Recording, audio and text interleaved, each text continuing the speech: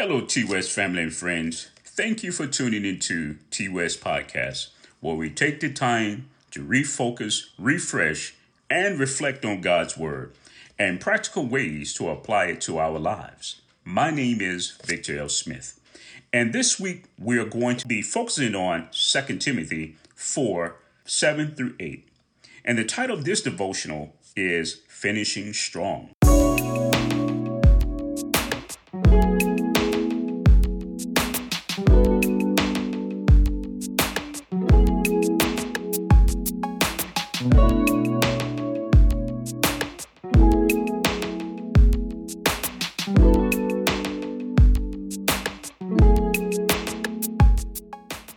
Paul now has come to terms that he wasn't going to be alive a long time.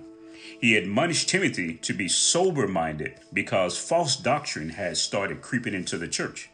You know, false doctrine like right wrong and wrong right, that the commandments of God has been done away with. How about this one? Once saved is always saved. We know that the Bible clearly asks this question in Proverbs 6:27-33. Can a man take fire into his chest and his clothes not burn? Let me illustrate it to you this way. Can I, who have given my heart to God, entangle myself with a married woman and it's okay? According to them, after all, some would have you and I to believe that we're now under grace. And as long as I go to church and sing songs like, Yes, Jesus Loves Me, it's okay, right? Wrong.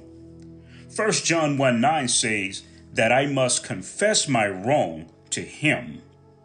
Even 2 Chronicles 7:14 give me and you illustration on what we should do regarding how we should live.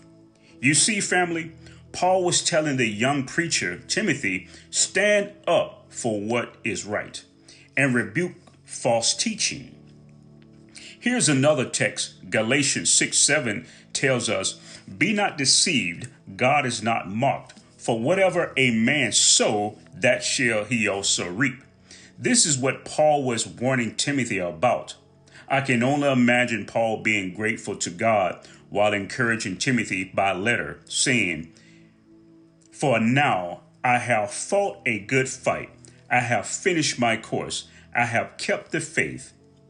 Paul ended verse 8 by saying, There's a crown of righteousness which the Lord, the righteous judge, shall give me, and that day for all who have completed their race.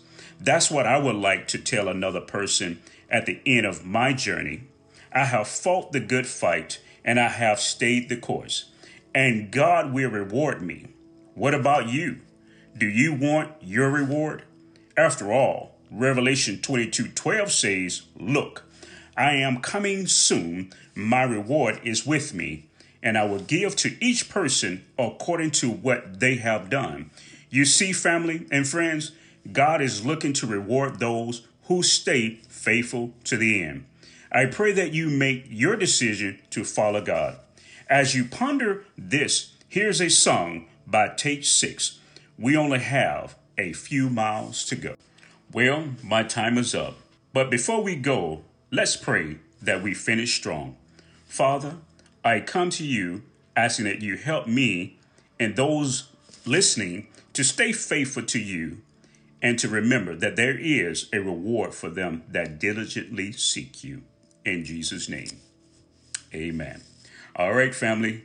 I hope that you enjoy the rest of your week with purpose as you continue to maintain your position in Christ Jesus. Bye for now.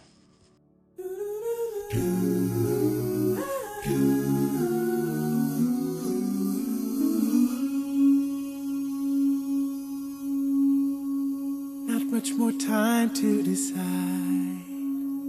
The prophets have all prophesied.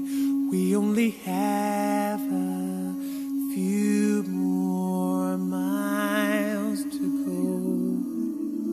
The news says it's all going wrong. It's news that I've known all along. We only have a few more Despite the confusion I see, the promises he gave are mine guaranteed. We're not alone, we're on our way home. We only have a few more miles to go. Now sometimes I wanna give up, I don't wanna drink from this cup. We only have a few more miles to go. I'm here to win, but I'm here to win. Come on, man. I have it no other way. No other way. We only have a few more miles to go. And I'm gonna press to the end. I intend to finish strong, and then I'll see God's face, the one that I adore. We only have a few miles to go. Oh yeah, there's no more trouble where I'm going. That's a place where I belong. Oh, there's a joy that comes from knowing I can leave these cares behind. Yeah, when I finally reach my home, I'm gonna press to the end. I intend to finish strong, and then I'll see God's face, the one that I adore.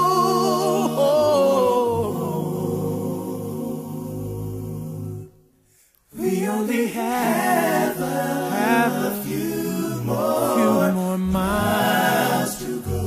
Don't give up. We only have a few more miles to go. You can't give in.